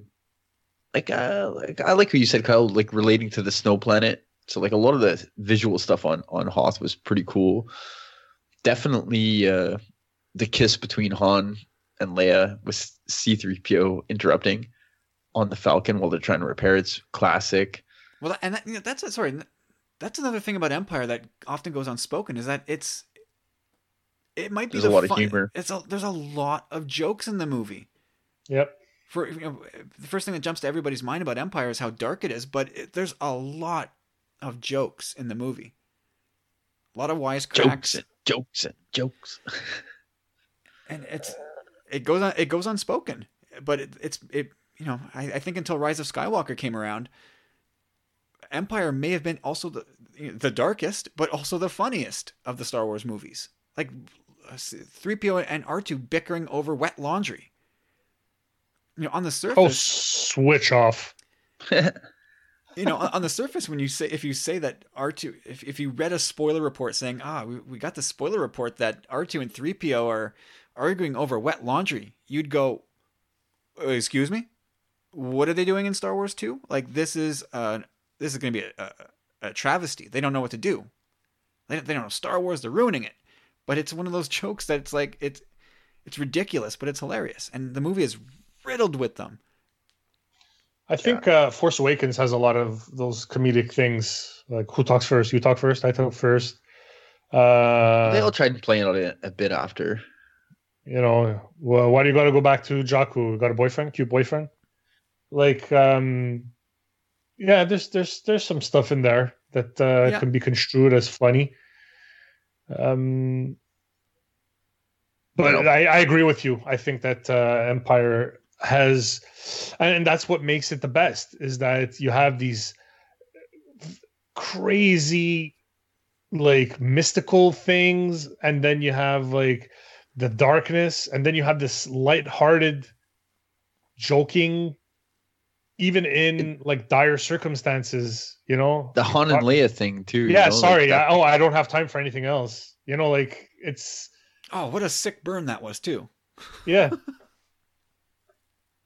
Yeah, no, like, there's, Han and Leia and Chewie and the gang, they're captured by the Empire, and Chewie is trying to... Han, I love you. The I love you moment. That's a big moment. I love that. I'm a cornball like that. That's a huge moment. But like, 3PO is trying to rebuild 3PO, and you flea bitten furball, like, and Chewie's laughing at 3PO because his head's on backwards, and here that you're in this moment where our heroes are captured by Darth freaking Vader, and Chewie is laughing at 3PO. Like, you would think that this is not the time for jokes, guys. But it is, and it works. It so works. Yeah. Like, everything in this movie just works. For me, it's like, it's so unbelievably hard to pick a favorite scene, and a huge part of the reason why I love this movie so much is because I love every minute of this movie. Like, there's no front to back. Like, there's no part of this movie where the movie loses me. It's also a lot of the visuals too. That's a big part of it. Like the way they married the two. Like, I would have to say, I think my favorite moment would be, I've never even really thought about this, but like when Luke finally goes through all those doorways and stuff, like Carlos said, it's all so iconic, that whole leading up to that scene. But when he finally gets to the room where Vader's at, you know what I mean? The colors, the setting, that orange on blue and black. One of the greatest shots in all of Star Wars. Oh. That's on my Mount Rushmore of great shots in Star Wars. Yeah, there's something about that is just magic, man. Like lightning in a bottle. Well, that again, like, that's, to kick off that fight of Luke versus Vader, the whole time, that whole duel, you're kind of seeing Darth Vader through Luke's eyes. And Luke is always sort of framed as like the underdog against the evil of the galaxy. And Vader's at the top of the stairs. He's got the high ground. Like, Vader always looks so imposing. And Mark Hamill does a great job of this. Like, he's giving the like he acts it so that that Luke's in over his head. Like, Luke, he puts up his best fight. He puts on his bravest face, but he's outclassed big time in this fight. Right? Like, Vader probably could have had Luke at any moment if he really wanted to. Like, Vader had his agenda, and like, I love that part of the duel because Luke is so overmatched, yet he just hangs in there. And he will go down swinging. He'll die for his friends. And I love that. But first super jump ever, that was pretty awesome. Force ability, most impressive, yeah. Yeah, that was really cool. But I think one of the great scenes in all of Star Wars is Yoda telling Luke about the Force and then raising the X-Wing. You know, like, Yeah, this is why you fail. So good. oh, and just the way the cut there, and it cuts away at that point, right? And you're like, oh my God. And like we get this deep dive into the Force from this backwards talking little green alien. And this little thing was giggling and trashing Luke's stuff a few scenes ago, and now he's giving Luke a major dressing down. And Yeah, dude, Yoda's demeanor changes hardcore from one to the next. Like, goddamn thing's a puppet, man. Like you said, like, so happy you love this guy. But I'll tell you one thing, Yoda scared the crap out of me when he's like, Luke's like, I'm not afraid. And he's like, you will be. You will be. I was like, oh, Yoda's a bad guy. yeah, like and you know, being a Jedi is the only thing that Luke wants. And Yoda tells him he's failed. And like Luke's got this grimace on his face like, I suck. You know, and with that scene, like I have such a great time imagining how audiences would and certain segments of the audience would react to that scene today. And when you look at how Poe gets dismantled by Leia and Holdo, how that sent some fans like into a frothing at the mouth frenzy. Like I wonder just how giving our Jedi hero a dressing down by a little green frog would go down nowadays. But that's a conversation for another day. Mm-hmm. Yeah, like the asteroid chase, like to finally see, I mean, 'cause we see the Falcon in A New Hope, but every time it's on screen, it's not doing anything. It's just kind of coasting along in a straight line through space. That's all they could do with it in 77. But now they've got the stop motion thing down, and they've got this thing opened up, and it's a free flowing Falcon through space, through this asteroid belt. It's absolutely exhilarating. To this day, it's still such a good chase. You don't go more than a few minutes in this movie before you get to a scene that is just like pure magical Star Wars. And then the way it kind of winds you up at the end with the escape from Cloud City, which I love. It gives you one of the greatest moments for me. One of my greatest moments in Star Wars is when R2 finally gets that door open. Yep. And they all and the music swells. Oh, Christ. It's like textbook. Like, how do you make a great movie? Do this. It's just... Yeah, it's like the setting, it's the clouds though too, man. The color of the sky or something. It's fantasy. Like, it's high fantasy. That's what this is. But they encapsulate it, you know what I mean? They really get it right on screen. Yeah, and you know, I don't know how much Kirshner had to do with the exact look of all this stuff, but it's the most fairy tale, and I think Pablo Hidalgo said this once, like Empire is the most fairy tale of the Star Wars movies, and I think it's also in look the most, at least to that point, the most fairy tale-ish, and a lot of it's Cloud City, and a lot of it's Dagobah. We talked about the lightsaber duel. I still think that's the best in all of Star Wars, just from the dramatic tension of it all, and because now watching it, what's coming, and it's the most iconic, like, shocking reveal of all time. And Star Wars has tried to duplicate itself and tried to replicate that moment. No, like Star Wars hasn't been able to do it. No other franchise, I don't think, has been able to pull off the shock reveal quite like that moment. I can't think of another moment where just no one. I honestly don't think that anyone can or will, and even if they do, they're gonna get called out on it. Like, I mean, there was a pretty good. There's been some shockers out there, but that was one for the ages, man. Like if anybody's watched Hunters on Amazon, there's a pretty good shocking reveal in the final episode that I did not see coming until like 2 seconds before. And it by that point it's too late. You get it. you get caught right in the jaw. It gets you. But yeah, I mean, that I am your father moment. Go ahead, Carlos. I was gonna say the M. Night Shyamalan, like the Sixth Sense, True. was Yeah. That's probably very, very. Anybody who said they saw that coming, was a liar, a straight up liar. straight up lie. I mean, I had questions, but I didn't put two and two together. Like I'd be like, why is he always wearing the same damn clothes? Like it kind of bugged me. But yeah, it's they kind of also he telegraphed it when he's like Haley Joel Osment is just looking straight at him and he says, "I see dead people."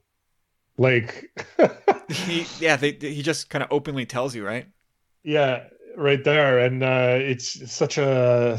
Anyways, I think that's in movie history. You can go with "I Am Your Father" and Yeah, I see dead people. Yeah, that's true. That's a very good pull. But still, like you can count on one hand the number of like real slobber knocker reveals. Yeah, that was going to be my point. Was that you could probably find a couple, but they're few and far between. Like it's Raise the Palpatine. Wah, wah, Yeah. wah. No, that was crap, dude. Comparatively speaking, yeah, that does it. I don't know if that's what they were going for. Like, we need that moment, and we talked about that moment, right, leading up to Rise of Skywalker, saying like we haven't had that shocking reveal that Star Wars loves to do. Are we going to get that in Rise of Skywalker? They tried, and I don't know that it landed nearly in the same galaxy as I Am Your Father. Exactly. I was going to say that. Different galaxy, man. It just doesn't work. I mean, yeah. I mean, sorry. I don't mean to say that it doesn't work, but it's Apples and oranges. You said it, though. Yeah, I did say it, didn't I? That's funny. Yeah, I mean, the "I love you, I know" moment, and to think about what could have been had Harrison Ford not improv'd that line. It was I don't know if it was a George Lucas line or not, but it was schlocky and cheesy as hell before Harrison Ford was like, no, here's what this guy would say. And that's a huge moment. Yep. A huge moment. So in Star Wars. it gives him so much hand in the relationship. He's got hand. Yeah, and the cliffhanger ending too. Like again, like our heroes get roundly stomped through the movie, separated from each other. One of them we don't know if he's back or not, and one of them is just the main character is left reeling, and his world is turned upside down, and then the movie ends, and you're just like, ugh, what? It's like you're kind of consoled by the fact, like, look, his hand got fixed. He's in a bathrobe. He looks pretty comfortable. Yeah, but yeah, just I mean the way it ends, like Luke and Leia together, and it's like you get this, and the camera zooms out, and it's just on the two of them with the two droids, and That's a beautiful shot, though. oh, it's a wonderful shot. But as you see them just sort of alone, and looking out that window. Yeah, they're saying goodbye to Lando and Chewie. I love it. They're like, we're gonna find Han. Like it's like the moment of hope. Well, listen, I look at it almost like there. Of course, there's hope, but like there's like the Rebel Alliance is so isolated, and Luke is just there's nobody that can help Luke right now, and like all the heroes are just in the worst spot possible, and the movie ends that way, and it's just so not like. Now it seems almost like, yeah, okay, this is just, the second chapter of a blockbuster is going to do this to us. But at the time, that wasn't really the case. That didn't happen. And no one's really been able to do that again. Like a lot of blockbusters don't come off this way. Like, yes, they lead. If you're making a trilogy, they're gonna leave it open ended or whatever. But this, I'm on the different page from you, Kyle. Like it is bleak, but at the same time, it seems like a bit of a happy moment. Happy sad moment. Like at least they're back with the rebellion. The rebellion's traveling together in like a herd. Everybody's safe. they've escaped the wrath of Hoth or what could have been. You know, it's and again you see Lando wearing Han's clothing for some weird reason, and they're all happy. Everybody's like, "We'll see you like at the rendezvous point or whatever." You know, you've seen Luke a different person, because when he parts with Han, he's sort of still like almost like the teenager, and then at the end he's almost like calling out battle plans, like we'll meet you at the rendezvous point on Tatooine. Like Luke's planning now, and there's been like an arc with the characters, and they're more mature at this point. They've been experienced, they've gone through some stuff, and now they're coming out the other end, and they're, I guess, on the upward swing of resolving all this. So yeah, you're right. There's definitely light at the end of the tunnel, but you're just emotionally exhausted by this movie just to see your heroes getting crushed, big time. And it's again, like you said, Kyle, like subverted expectations. It's not something you'd really think would happen in a film like this, but the way Lucas kind of envisioned it after, again, the success of A New Hope, kind of retitles the film or entitles the film A New Hope after the fact, being part 4. And that just drives people absolutely mental at the same time. So now you have part 5. And anyway, like all cylinders firing at this point in the early 80s, late 70s. Let's talk about the music. Like, for me, the soundtrack is a miracle. It's an immense step above the New Hope soundtrack, which was revolutionary and transcendent in itself, which won, I think, the Oscar for Best Original Score. But this to me elevates and goes to another level entirely. The whole thing is incredible. I agree with you, especially like I was mentioning before, like you guys are the big audio files and whatnot, but the main thing that I'm going to take away from these things is not only is the music amazing, but like I said prior, the Battle of Hoth, like the sounds of the machines and the sounds of the weapons, everything works together, and it kind of goes like that almost throughout the entire film, I find. Yeah, well, Carlos, what do you have to say about the music in this? I was going to say there's not one note that seems out of place in the whole soundtrack. Yeah, honestly, like, I think it's just perfection. The whole damn thing is perfection, and even the places where they don't have music in the movie, it's like, yeah, that was the right call. And like, so when I listen to the Star Wars soundtracks, the OT, I do it with the special editions, the dual disc one, which incorporates music that was not used in the movie. So I hear stuff, I'm like, I recognize this as Star Wars, but it's not in the movie. What is this? And there's a whole sequence of music for the beginning of the film when you see it's right after Luke's been attacked by the Wampa, and Han shows up back at Echo Base, and he's strutting around and he's walking around, and all you hear is like people fixing ships, and you hear tauntauns in the background. There's no music. Originally there was, but they cut it out, and just to let the scene breathe and let the ambiance of that environment be the soundtrack. And even that's perfectly done. Yep. I love that so much. But like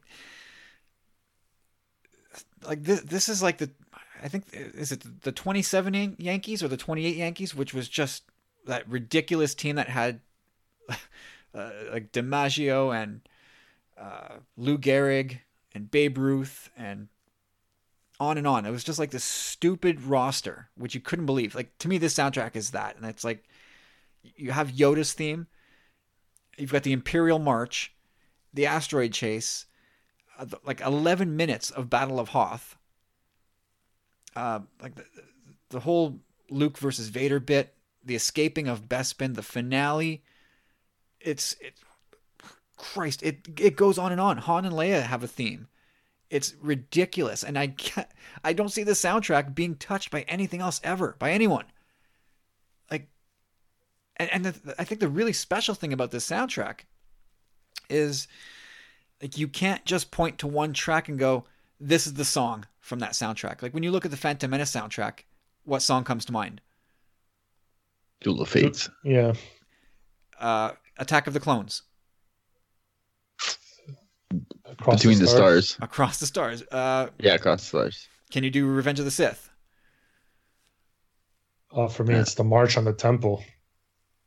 It's got to be the one that's what's the one that's climaxing at the when they're fighting Battle of Heroes. Yeah. Not necessarily my favorite on that soundtrack, but there's for the prequel movies, and I'm not trying to knock down the prequels here. Like, soundtracks are great, but each one has that's the soundtrack with Duel of the Fates on it. Like, nobody else can mention any other music off that soundtrack. True. You know, they're very much a case of one song carrying the bulk of the mail for that soundtrack, and you just don't get that with Empire. Like, it's a transcendent soundtrack to me, start to finish. Like, it's just like, you can play some of the stuff.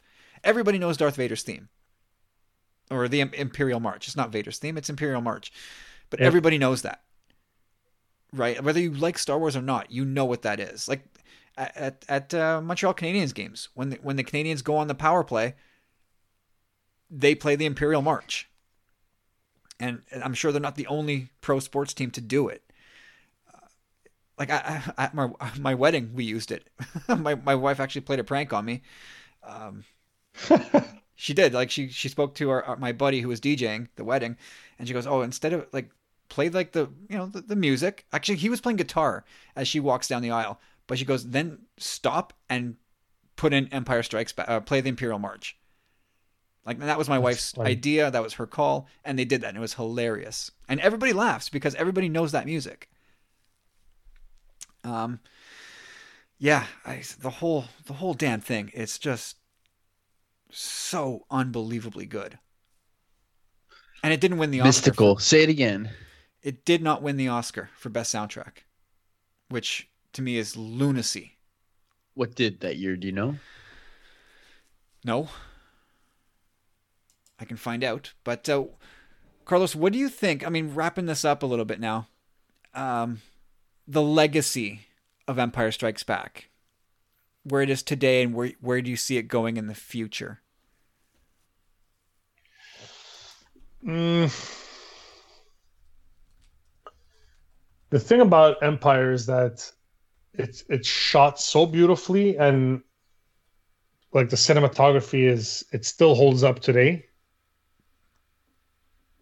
I think it's the benchmark for all Star Wars movies. Like, the sequel trilogy has its faults, like everything else, but one thing you have to give it is they look fantastic. Yeah, I'd say it's kind of like the same thing in a way. Like, they could have had their stuff together a little more, but The Last Jedi is definitely the Empire of that saga. I can't say the same for the Attack of the Clones. Well, that's just mean of you, Corey. Well, I mean, I'm not saying Attack of the Clones is whatever. I mean, it's got a birthday and all that, and the film has grown on me. And honestly, like, I don't know how this happened, but it's the film I've seen most in theater for a Star Wars film, or any film. So I just looked it up. Fame won for Best Original Soundtrack in 1980. Wow. Yep. Right. Not to knock Fame or anything. I'm sure it's got its merits, but let's be for real here for a minute. Come on. Corey, what do you think? The legacy of Empire. Sorry, Carlos, were you done? Did you have more to say? Have you? As far as the legacy of, I think it's the benchmark, and it's going to be tough for most. I don't think so. I think I'll say this. I think the prequels helped to boost what Kirshner did in Empire. Let's just say that. Like, because the directors of the all the other movies and the screenplays were quite good. I think everything that, you could say it doesn't have the same soul as what George did, but what Disney has done. Disney Wow. film. The Disney films all have beautiful, the cinematography, and I think the scripts were done and directed very well. You could argue the merits of whether or not the decisions they made were something that you would do, but you can't say that they aren't beautiful. And I think that what Empire did created that template for them moving forward. Because even Return of the Jedi kind of took a step back visually from what they did in Empire. I would wholeheartedly agree with that. I think the best looking part of Return of the Jedi is Jabba's palace. That's That's incorrect. I don't know. There's Come on. The throne room was really good. It's really good too. Yeah. Throne room was good. The space battle was great. It was fun, but it's like, okay, we could see the squares, the panels. Like it was. Yeah, I think George was like, how many more toys can we make? As opposed to like focusing on, making the thing better. Anyways, but yeah. Corey, what about you? Empire's legacy. Both, like, where is it today? Where do you think it will be 10, 20 years from now? I think for the most part, like you said, just so iconic, man. Like, it's always gonna, like Carlos said it, I think it's set the standard. It's risen the bar. It's really distilled Star Wars essence. So I think all films moving forward are going to really feed from that pool, really go to that well, and just take pointers from it. You know what I mean? Like, it's a magical film. It just really translates well. And moving forward, I think people, again, I think it's going to maintain its spot, in my opinion. Unfortunately, I think there's just too many cool things that happen in the film, and the circumstance surrounding everything, the timing of it all. It was a moment in time, and you can't really capture that again. Like we've just mentioned, Star Wars has tried to kind of give you other really shock value moments. I just don't think it's ever going to come to that again. Like, everybody's defenses are up. It's evolved. The franchise has evolved. It's totally different now. So again, like, it's a bit of a template to learn from and to grow from. Like, it's not to always continually remake the same thing. It's to look at the broader strokes that it painted and said, like, this is Star Wars. Let's take some bold, deep cuts on it. And it's definitely the top. It's the legacy, man. Like you said, it is a legacy unto itself. Yeah, like I hope more than I think, that Empire will continue to stand the test of time. Part of me wonders if it's at the peak of its popularity right now, or maybe we're cresting that wave now.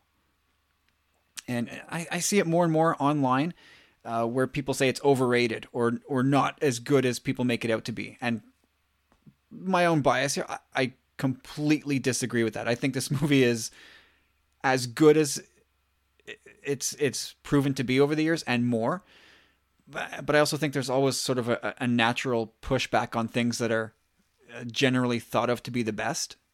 And some people just like to tear things down in order to prop something else up. And some people just like to be contrarian. And that I think we see a bit more and more these days. So in that regard, knocking Empire in that way has become a little bit of a fashion statement, which I think is bullshit, which is just silly.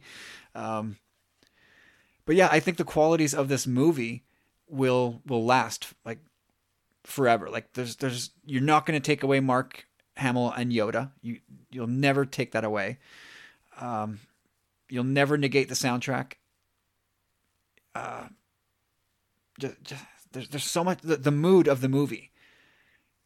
The thing that Kershner does through the whole thing, the mood that he establishes through that, is just so consistent throughout the movie, and it the way it's now come to symbolize sort of the growth of what Star Wars can be. Like A New Hope was one thing, Empire was something completely different, and it's that completely different thing that sort of allowed Star Wars to breathe freely. And it became its own thing, man. It wasn't like a typecast. It was like, holy cow, this is deep. Yeah, and I do think the things in this movie, like the things that this movie achieves, will continue to keep it near the very top of Star Wars movies for a long, long time. Like I think it's that entrenched as a timeless classic. Yeah, it's the modern myth. Myths and legends don't really get old. It's just how you tell them. And just, the gravity of the moment. Again, not to go back to I Am Your Father again, but just that moment resonated so hard, underline, so hard, that in just a couple of years, or a few years later, that moment is being lampooned in Spaceballs and Bill and Ted and in like so many other places. Like, it's such a huge moment. You don't really see that. Like, moments in pop culture now, like, do they get lampooned or referenced like just a couple of years later? Like, that moment is so huge, and so like that's going to be that is one of the defining things of Empire's legacy. That moment, like, again, which is the Chris Farley moment, Tommy Boy. They play with that reveal there. Like, it's that being part of Empire's legacy is something that it will never live down. But it's also something that nobody can live up to. And Star Wars itself like keeps trying to live up to it, and it just can't. So maybe just leave that alone. Maybe just leave that for sure. Yeah. Anyway, I think that's going to do it for our sort of love fest for Empire. I think it's my favorite movie of all time. Obviously my favorite Star Wars movie of all time. It's maybe unlikely to change, but man, it just does wonders for me on every level, both just watching the movie, listening to the soundtrack, everything about the tone of that movie, the music, everything just is absolutely perfect to me. And if I could take one Star Wars movie to the grave, it would be this one. So yeah, that's it. I think we're done. Nice. All right, gang. Another lengthy episode for you. Hope you guys enjoyed it, but that we're going to put a pin in it for this week. If you want to be a part of the podcast, you can send your questions to tumblingsaber@gmail.com. We'll read them in a future episode of the podcast. By all means, don't be shy. If you got questions, if you have thoughts, send them to us. We will get them into the show. If you want to help us out, there are several ways in which you can do that. First is to make sure that you're subscribed to our podcast wherever you listen to podcasts. Share our episodes with your friends, both on social media and in person. If they need more Star Wars in their life, hey, you've got these 3 Canucks up above the border there. Go listen to them. You can leave us a review. Let us know that you've done that. But definitely leave us some reviews. We'll read those on the podcast. And if you're feeling crazy, you can become a powerful friend on Patreon, and you can support us there, and you'll get all kinds of extra audio content for your dollars every month. So go check that out, patreon.com/tumblingsaber. Become a powerful friend, and we would really love to have your support. And a shout out to our good friend Rob Wade, currently of Talk Star Wars, which is on hiatus, but also of E14 and he endorses this episode of the podcast and all episodes of Tumbling Saber as part of the E14 endorsed program, which you can learn more about at emotionally14.com. So go check it out. Tell Rob you said hi. All right, be sure to check out our friends at the Star Wars Commonwealth Podcast Network, now featuring more Skyhoppers. We got 8 great shows. Everyone's doing something in the Star Wars universe a little bit differently, so we got you covered. Whatever it is you like about Star Wars, the Star Wars Commonwealth will have you covered in your podcast needs. So go check that out. We've got a Facebook page. We're on Twitter. You can find the Star Wars Commonwealth as a podcast provider on Apple Podcasts. So that's it, guys. With all that out of the way, Carlos, social media, where can we find you? You can find me at C Candido Music on Twitter and Instagram, or at The Funny Carlos, also on Twitter and Instagram. Or if you want to check out my music, go to carloscandidomusic.com/music and give some of my songs a stream. Awesome. Corey, over to you. Guys, I want you to hit me up at Chop Rules with the Z on the Twitter machine. And if not, join us in our closed, safe, cozy haven of a Facebook group. It's private. It's awesome. Yep, check it out. Come check out our Facebook group. It's always hopping. We're always checking out the latest news and having some fun in there with some good pals. No BS in there, no drama. Come check it out. We'll let you right in. You can also find me on Twitter and on Instagram at Tumbling Saber. Real simple. Love to connect with you there. And hopefully we will. So that's going to do it for this week, guys. Hope you all enjoyed the podcast. Let us know what you think. Share your love for Empire Strikes Back this week out there on social media. And we'll talk to you guys all again next week in another episode. So have yourselves a great week. Stay safe. And may the Force be with you all.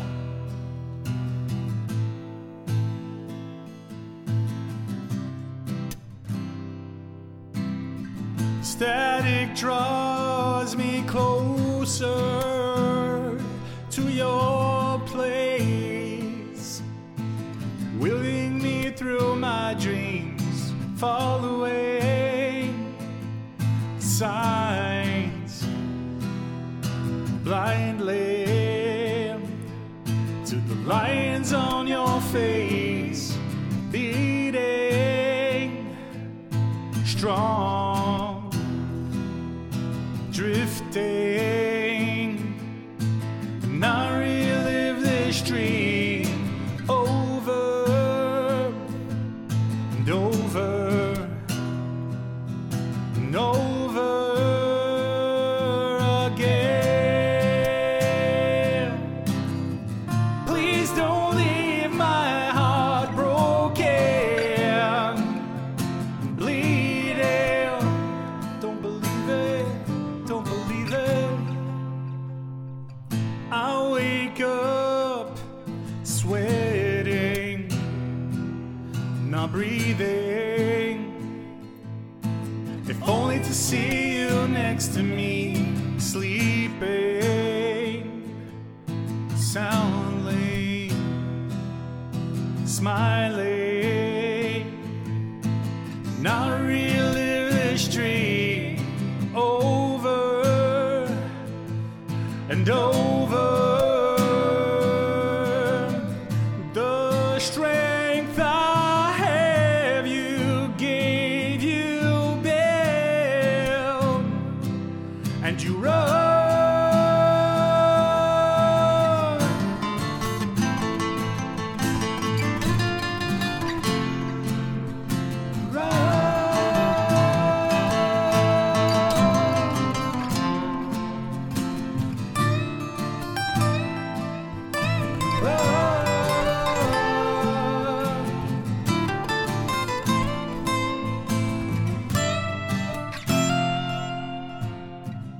And I find the strength that you gave.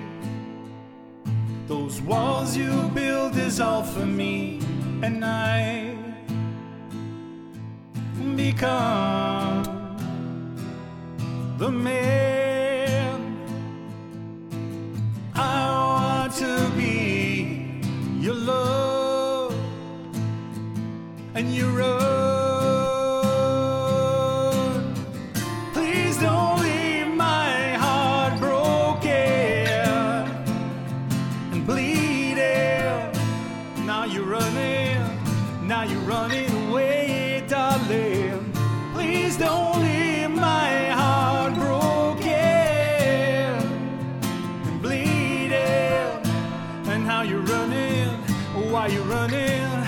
Why you running?